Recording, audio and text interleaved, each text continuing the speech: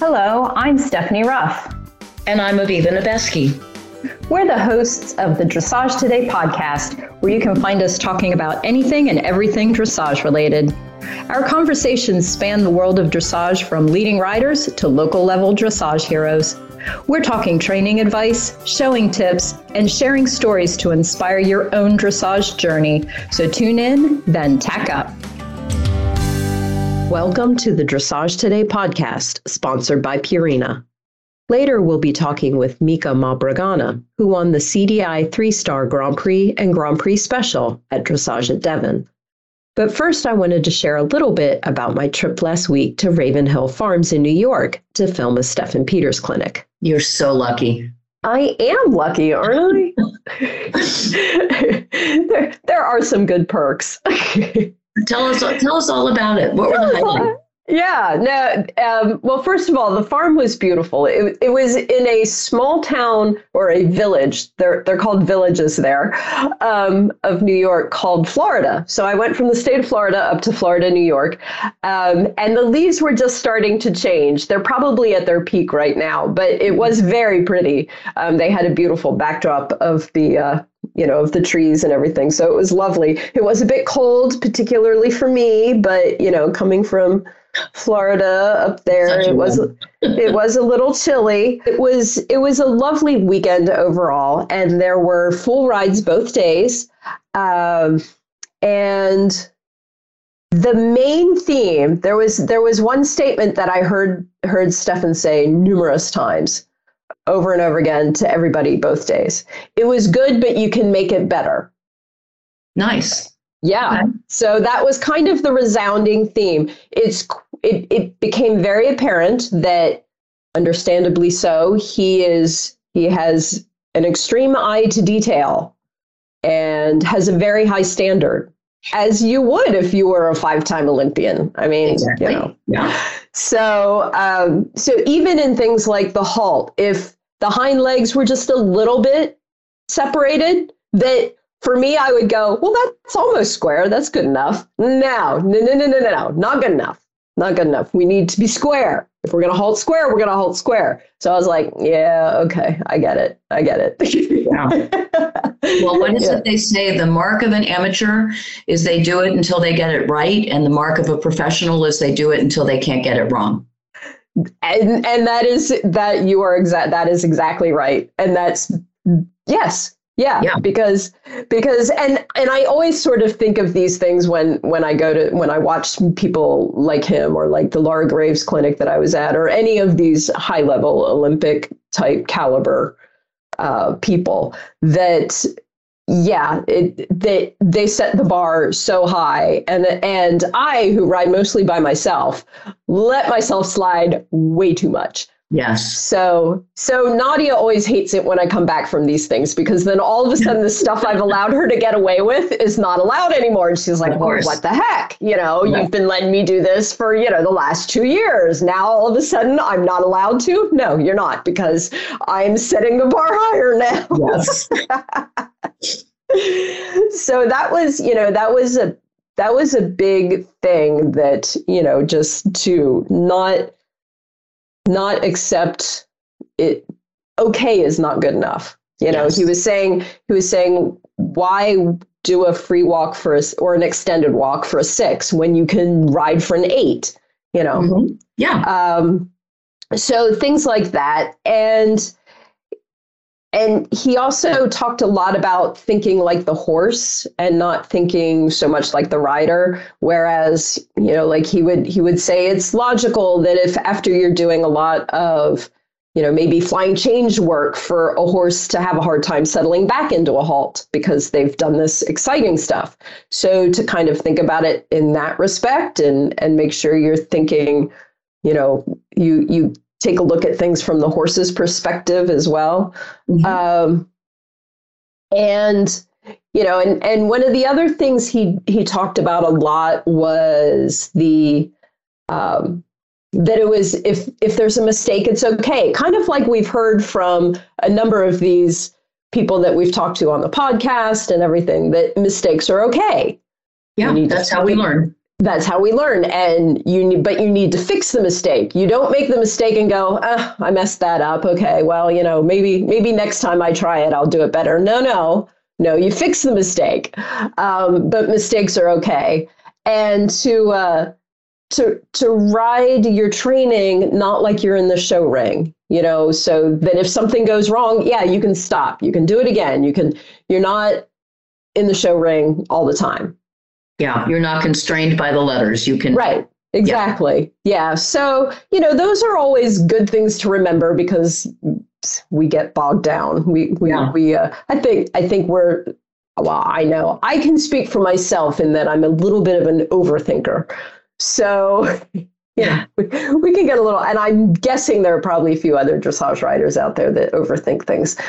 I do think. So that was good. And the other thing I just thought was interesting, particularly for someone who competes at that level, is that, he feels that collection is secondary. The energy and suppleness are the number one things to do. And that he doesn't typically in his training session, he'll do collected work early before the horse gets too tired. And then he'll finish with easier work. And he said he spends probably 40 to 50% of his ride in walk. He feels the walk is extremely important, and that you can do a whole lot in the walk, and that, probably not enough people spend time in the walk. Interesting. So those were kind of the big points, I guess. And well, the one other thing that, and just like my general observation, because, I sit there for 2 days and take pictures and take notes and, observe, because that's what I'm doing. Right. And the thing that strikes me about him is he is so very Zen now. And that's the only word I can come up with it. He's very, it is. He's very positive, and but he's very chill. He's very relaxed, and you almost can't. It's like, how are you so competitive when you're this chill now? But he actually talked about it. We had a little gathering on Saturday after the last ride. And he talked about, and I actually thought it was quite good of him. He talked about his struggles with mental health, and that he struggled for several years with depression and stuff, and some severe depression. And that's, if you Google that, it's documented. He's done some interviews about it and stuff. And he said he has spent a lot of time, working on that, and how he has done a lot of meditation and mindfulness and all that sort of thing that has led him to a much better place. He said he was so focused on competition that kind of was, that was it. His world became very, very small. And, so he talked about how he has worked very hard at changing that, and you can see it because he's very relaxed. He's clearly very happy, and he's, and he's very Zen. Well, so I know. Yeah. Yeah. I think for a lot of people at that level, I mean, when you hit the pinnacle, there's nowhere else to go. Right. But then there's the pressure to stay there. Yeah. So it's, I mean, I can't imagine, but I can imagine. Exactly. Yeah. We will not be in that position, but we can imagine that sort of, where else do you have to go but down, quite frankly, in a lot of ways, or the struggle to stay there. Like, I've gotten here, how do I stay here? Yeah. So, I thought that was very interesting, but he's quite charming and just very, very positive, but at the same time, very no, you can do this the right way. You can do it right. You can do it better. Was there one horse rider combination that stood out for you? There were They were all, most of the rides were upper level for the most part, which is understandable. And generally speaking, the horses and riders were all quite lovely. And I actually honestly don't remember everybody's names, so I can't name one that just wonder. Yeah. But the quality of the horses and riders was very, very nice, across the board. So, they were, and that was maybe the one thing as an auditor, they were almost all, with the exception of maybe one or two, they were all upper level riders and horse combinations. Right. So a lot of the same exercises were going on, which is understandable. Yeah. And, but you didn't see a huge variety in exercises and different things because the horses were generally speaking, above third level. Yeah. So it was just a varying matter of degrees. But there was one pretty hot, there was a mare there that she was kind of hot and spicy, and she reminded me, well, she was better trained than Nadia, but she reminded me of Nadia's attitudes and stuff. So that's where I took some very helpful hints from that. I'm like, oh, okay. Yeah. I see it. Okay. So yeah, poor Nadia. I feel for her now. Yeah. She hates it when I do this to her. It's okay. How long does it last? Stop it. I'm trying to make it last longer. Okay.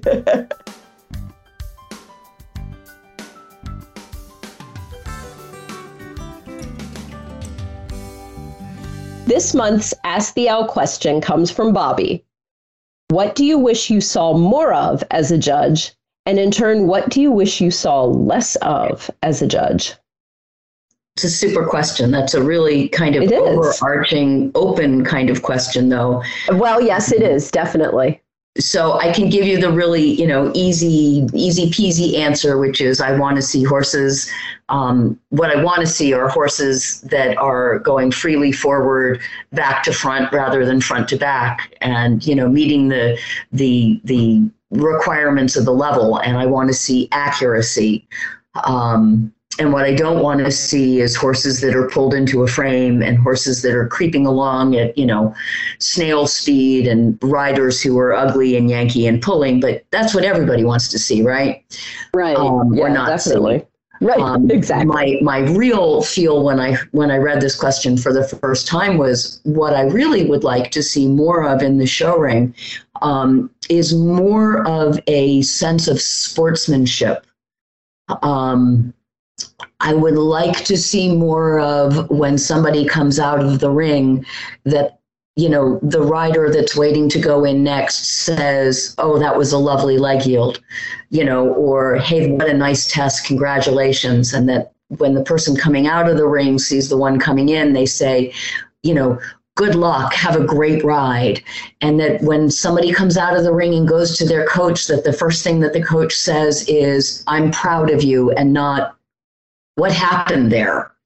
That we're all bolstering one another, that we're all supporting one another on this journey that we're, showing is hard. Yeah. And we're being, quote, judged. There's literally, yeah, and it's not just, oh, that was nice, but, every single movement it has a judgment cast on it. Yeah. And that's so hard for us. And, going back to something that we've talked about so many times, why do we ride? And recapturing, the joy of horses and recapturing the joy of riding. And, I know that I show because I'm competitive. And I like the ribbons. And I admit that we all do it. Otherwise, we wouldn't go. Right. I also show because for me, it's really important to have some kind of a goal to be moving towards, and even when I'm not showing, I'm thinking about what's in the next level. Where should I be moving in my training? And I was even talking to my trainer just this week about doing some clinics, just not because I don't trust my trainer as, knowing everything, but just getting another set of eyes on me to say, hey, maybe look at this. Right. Because we all get a little stale when we see one another over and over and over again. So, I mean, there's a reason that we show, but it's also supposed to be fun. And it's also, for me, what I want to see is a rider who comes in and is proud of her horse. Yeah. You know, I see so many riders who are cowed by the whole concept of showing. And I would like to see a rider come down. I had a trainer who used to say to me, come down center line like you're the queen entering a room. Chin up, chest up, proud. You know, for each one of us, every single person in the ring believes that her horse is the best horse in the whole wide world, right? I mean, Nadia is the best horse in the world, right? She is. I love her dearly. Yeah, and Leo is the best horse in the world, and Tiger is the best horse in the world. Right. And yeah, maybe they have things that are difficult about them, and maybe they're not Valegro. But to us, they're the best horse in the world. And what I love is when a rider comes in, and you can tell they love their horse. Right.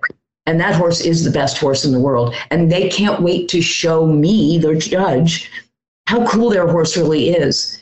And at the end of the test, when I see the rider put both reins in one hand and salute and then pat their horse, that gives me so much joy.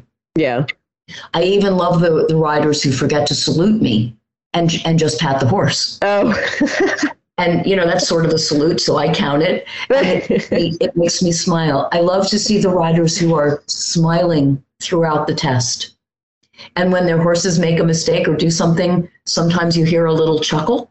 Oh, yeah, that's me. That's me. I laugh because if I don't, I'll cry. No. Yeah. But so that's what I look for. I'm looking for joy. I'm looking for harmony. I'm looking for us supporting one another. Right. You know, I love when I'm being a railbird and somebody has a horrible test, you know, and they come out and they're told, you handled that so well. Yeah. You know, as opposed to, why didn't you? Right. You know, and make it a positive instead of a negative. When a rider beats you and you don't say, well, you know, your horse is older, or, you know, well, if I had big fancy warm blood, I would have gotten a 70. But just graciously say, hey, congratulations, that was a beautiful ride. Yeah. So, Bobby, that's my answer. You know, all the little nuts and bolts in the ring, but then the things that come on outside the ring. Do you see much poor sportsmanship? I don't see as much now as I used to. Oh, good. Okay, good. We're getting better. Good. But what I still do see, and remember, I'm a grad of the L program. I'm not technically a licensed judge, so I judge schooling shows, and we get to talk to people. Right. And what I'm seeing more of now than I used to is riders taking the responsibility for the mistakes on themselves. Oh. What I used to hear a lot of, you know, well, my horse did, or, you know, whatever. I also really hate well, we can do it at home. We're much better at home. Well, of course you are. We're all better at home. Yep. You know, I know that. That's what the show is all about. It's finding out where the holes are. So don't tell me you're at home, you know, and don't tell me, well, you know, we you know, something bad happened on the way here, or, you know, whatever. It's about, you know, don't make excuses. You know, tell me that your horse is the best horse in the world. Right. So, yeah, I think there's better sportsmanship, but I think it could always be better. Well, sure. Yeah. But I'm glad to hear that things are definitely better. Of course, it may also be that people know that I give them the stink eye when they say stuff like that. and now they're just faking it with me. Who knows? But one of the things that I love about showing is when you go to a show and you meet somebody that you didn't know before, and maybe you're even competing against them and they beat you, and you can still be friends and you can still be happy for one another and you can support one another. I've met some wonderful people at horse shows who have become my friends long term. My wonderful friend Phoebe DeVoe, I met at a horse show and we were stabled together and we just kind of hit it off, and I liked her. And so I went and I watched her compete. And we've been friends ever since then. And she supported me going through the L program, and she's the one who sold me Leo. So, that's the kind of thing that can happen at a show. That's, I don't see that as the judge sitting at C, but I think that creating that kind of a positive, supportive environment comes through in the ring as well. That, I think, is an excellent answer. I'm glad to hear that sportsmanship is at least alive and well to a point. And we need more questions. We need more questions for you, Aviva. Okay. So if anybody out there has a question about training or showing that you would like to pose to Aviva, please email me or reach out to us on social media. The PhD equine nutritionists at Purina Animal Nutrition tackle problems using science, and their love of horses keeps them at it until they get it right. Even with the most established feeds, they keep innovating. Even when it takes years of research, they don't stop until it's right. They are dedicated to the scientific method, but it can't capture the feeling of seeing a horse reach its full potential. It takes science and love to help your horses live their best life. Put their research to the test at horseinnovation.com. Mica Mabragana was born in 1986 in Buenos Aires, Argentina. In 2000, at the young age of 13, she was on the team representing Argentina at the Northeast Junior Young Rider Dressage Championships, which is now called London's Youth Dressage Festival. She moved to the United States in 2005 to be a working student and assistant trainer for Lyndon Gray. Since that time, she has become a USDF bronze, silver, and gold medalist and a USDF certified instructor through 4th level. She currently runs her own training business in Bedford, New York, and Wellington, Florida. Mica, I want to thank you for joining us today and taking some time to talk with us. My pleasure. Thank you for having me. Of course. Well, to start with, in case people don't know, they might not be so familiar with you. You are from Argentina. And so could you tell us a little bit about what it was like to grow up there? Yes, I actually grew up with horses because when I was young, we had a farm and I was always in love with horses. I was riding since I was very little, but it wasn't in any sort of discipline. It was just riding out in the field and, going on long trail rides and that kind of riding. And when I was 11 years old, my parents had to sell our farm. So we went to live in the city again full time. And that's when I started riding in a riding club, in a pony club, actually. So they have pony club in Argentina? Yes, but it's not like here. Okay. Educational. It's just riding ponies. Gotcha. Okay. So then, can you tell us a little bit about your journey to the United States and how that all got started? Yes, since I was in a riding club, we did dressage, we did a little jumping, we did pony games. It was very, multidiscipline. And that's when in 2000, Lyndon Gray invited a team of kids to come to compete at her show. At that point, it was called Northeast Junior Young Rider Championship, something longer. That's what it is now. Lyndon show. And so anyways, that's when I got selected to come and represent Argentina with the team. And that's when I met Lyndon. I got more introduced to what dressage was about. At that point, she had Courtney King working for her as a working student. So it was very inspiring to see, that there were those kind of possibilities here, that if you could, exchange work for writing. And that was a little of a, foreign concept, in Argentina. So I got really, motivated when I saw that and the kind of lifestyle they had. The moment I saw it, I was like, oh, I want to do that. Yeah. When you came, did you bring your own ponies or did you ride the horses that were here in this country? Oh, London provided us with She horses. provided. Yeah. Okay. She would find horses for the teams. So yeah, we didn't have to bring our own horses. When did you come here to work full time for London?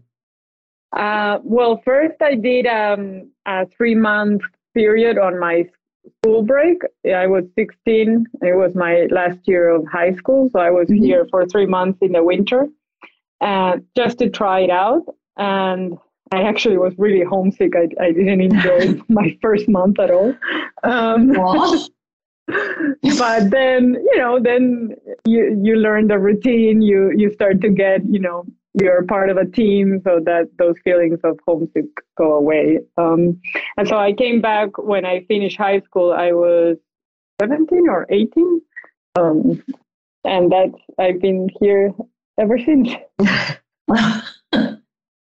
It must have been different for you to go from the environment at home to being a working student for London in New England or, the Mid-Atlantic. Yeah, I mean, the whole thing was like a cultural shock for me because, I was living in the city. I had, a lot of independence because I could move with the bus, with the train, whatever. It was a much more different lifestyle. And to move from there to, Bedford, New York, where if you don't have a car, you can't go anywhere. It was definitely a shock. And of course, I came in the middle of the winter and I've never seen snow before. So, oh my. So it was definitely a shock at first. And, back then we didn't have computers or cell phones. So I had to buy, these cards to call home. And, right. All my savings went on like calling home. Each card was like $20 and you had to dial 30 numbers to call home. I remember those days, yes. Yeah. So it was like, it's not like now that you have like, WhatsApp or whatever. You're so easily. And if I wanted to use the internet, somebody had to drive me to the library and then I could use the internet for half hour, And so it was definitely, it had its challenges. And again, I never lived by myself. I was, I had my family back at home. So again, having to take care of what are you going to eat today? And, are you going to do your laundry? Just regular things that you don't take into consideration until you have to, deal with them. So you sure. Yeah. You did a lot of growing up pretty fast then, huh? Oh, yes, of course. And you're living with London, so the growing up happens like in half a second. Because one day I left like, I think a fork and a plate on the dish. Like I didn't clean it. I just left it on the sink. And oh my God, like that was the last time I did that. So, yeah. So you had to get with the program pretty quickly. Okay. But clearly you did because you stayed with her for quite a few years. Yes. I mean, once you knew like what the standard was, you could carry on. You could do a good job, But yeah, I was with London for almost 6 years. What was it like? Well, it was definitely a period in my life that I cherish very much because it was nothing but great opportunities, a great team to work with. Again, like a lot of opportunities that wouldn't have happened if it wasn't for London and her generosity and her ability to give you these things, you know. Right. She had a farm with 50 horses or more, and when I came, she wasn't riding anymore. So we did get a lot of riding opportunities as working students. How wonderful. Yeah, I mean, I think she was in a position that, you know, we were very lucky to be able to learn in that kind of environment and with so many opportunities. Yeah. Did you ride all made horses, or were you working on training young horses, or a mixture of both? Well, when I arrived, Lendon had most of the horses were owned by adult amateur clients. So most of the horses, I would say 95% of the horses had some sort of training already. We weren't doing a lot of breaking in or having really young horses, you know. Once in a while, like 3 or 4 year olds, 5-year-olds would come along, but most of them were already somewhat educated. Okay. So yes, I think if I have to look back and say what was missing in that period, it's like, you know, maybe learning more about the young horses and breaking them in and backing them up. We didn't have a lot of exposure to that. Yeah. Yeah. In addition to riding, where you were responsible for things like mucking and cleaning tack and turning out and all of that, or did she have staff for that? Well, in my times, we weren't cleaning stalls, but we did have, we were in charge of a barn. So we did the feeding, the turning out, the cleaning. You were in charge of making sure everything was, you know, clean and organized and functioning in that barn. I mean, obviously you had to be aware of the entire farm, but we each have a barn that we were in charge of. Right. So you learned how to run an equine business, really, in addition to the riding. That's awesome. Yeah, we did a lot of other things other than riding, and she did give us, you know, a lot of responsibility right off the bat. You know, Yeah. It's like you have to do this and you have to do it well. You know, and right. So you're going to make it or you're not going to make it. Right. I mean, obviously there was a manager above us that had, you know, it's not that we including people were in charge. No.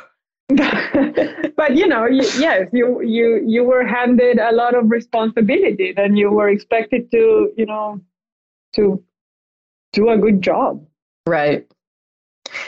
What advice would you give to young riders or young professionals that are trying to get established these days in the dressage industry? I think my biggest advice is not to become a professional too early or too soon, because once you start running a business, it's very difficult to carry on with your own education.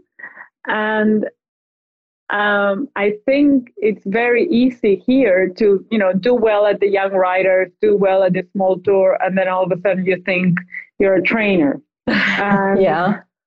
And that's not really the case. I think I would recommend any young up-and-coming person to go spend some time abroad or to go spend some time with another trainer. Here in the US, there are obviously a lot of good trainers.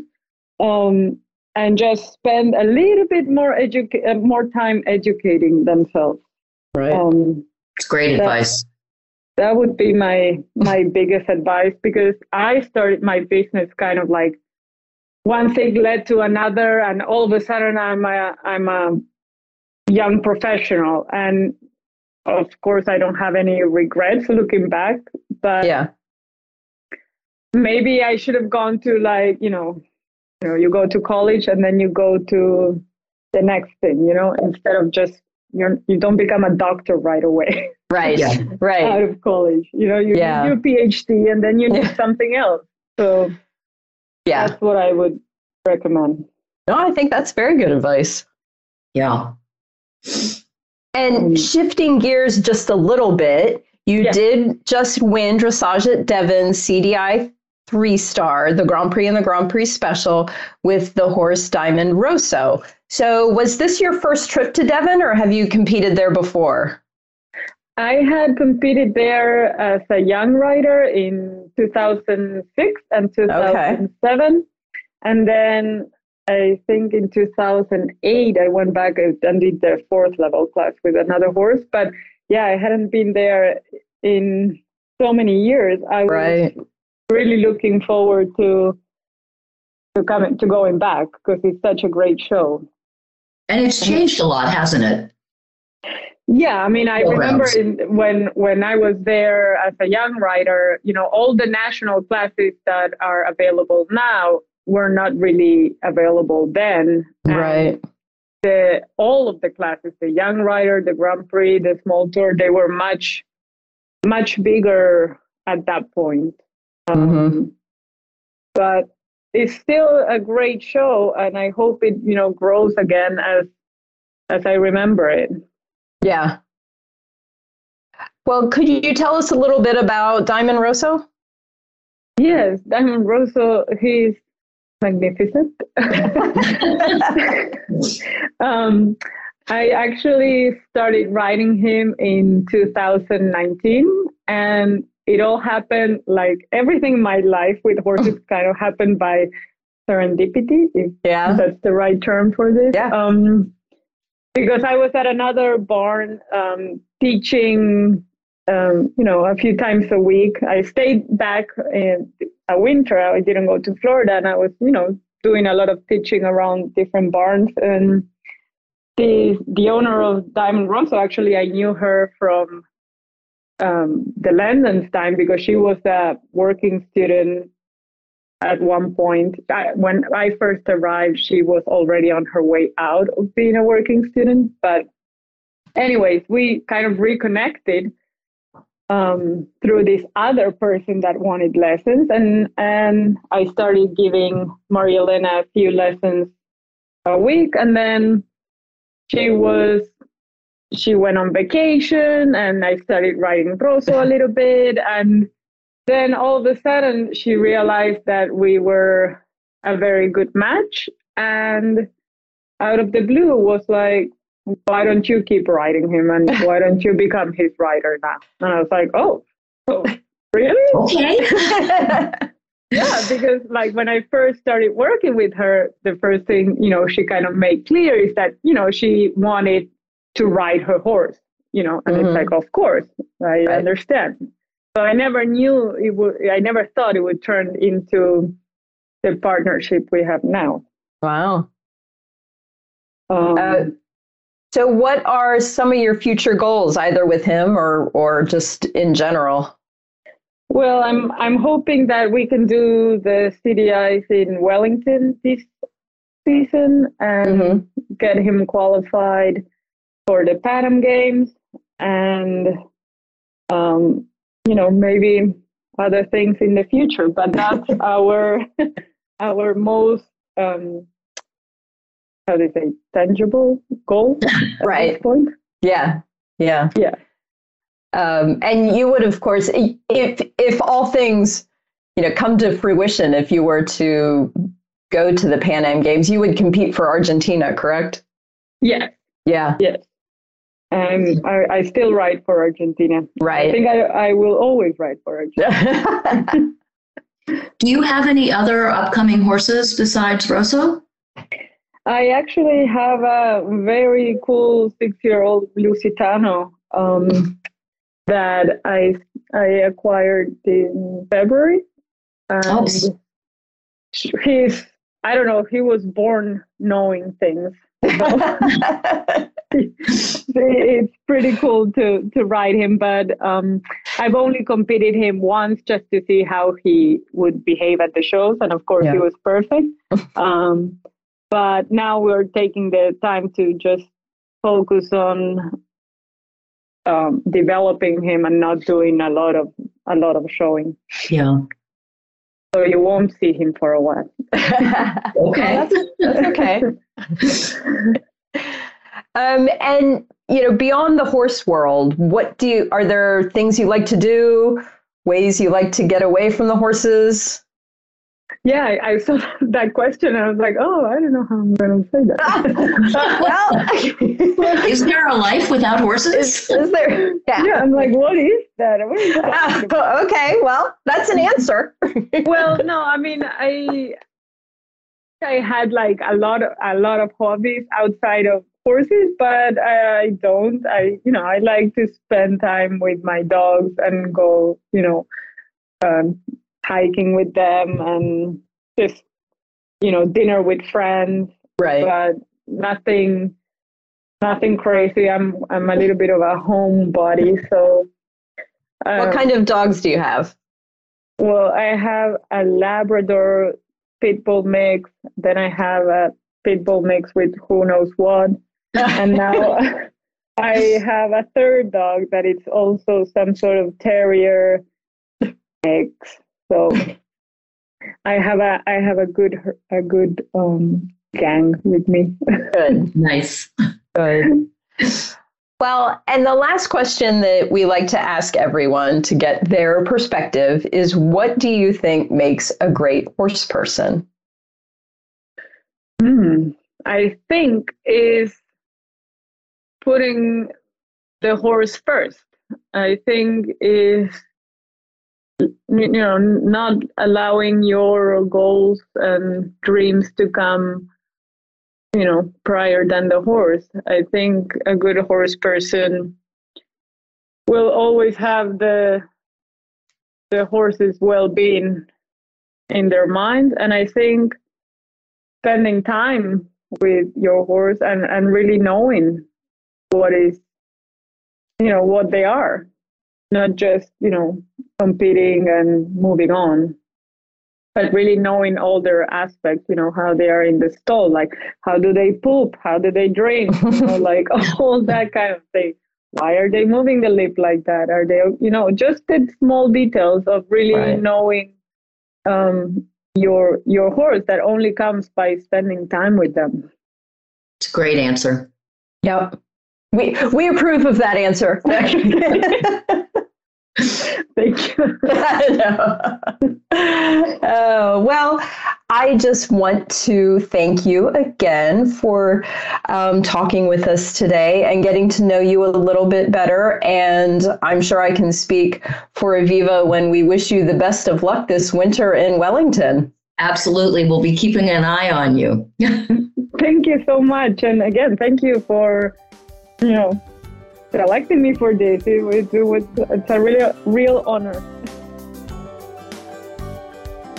Thanks for listening to the Dressage Today podcast. If you've missed any episodes or to subscribe, go to Apple Podcasts, SoundCloud, Stitcher, or wherever you get your podcasts. While you're there, please rate and review the show. Learn more and read in-depth training articles at dressagetoday.com, or you can visit our subscription video site, ondemand.dressagetoday.com. Be sure to give us a follow on Facebook, Instagram, Twitter, and Pinterest. Happy riding, and we'll see you at X. The Dressage Today podcast is a production of the Equine Podcast Network, an entity of Equine Network, LLC.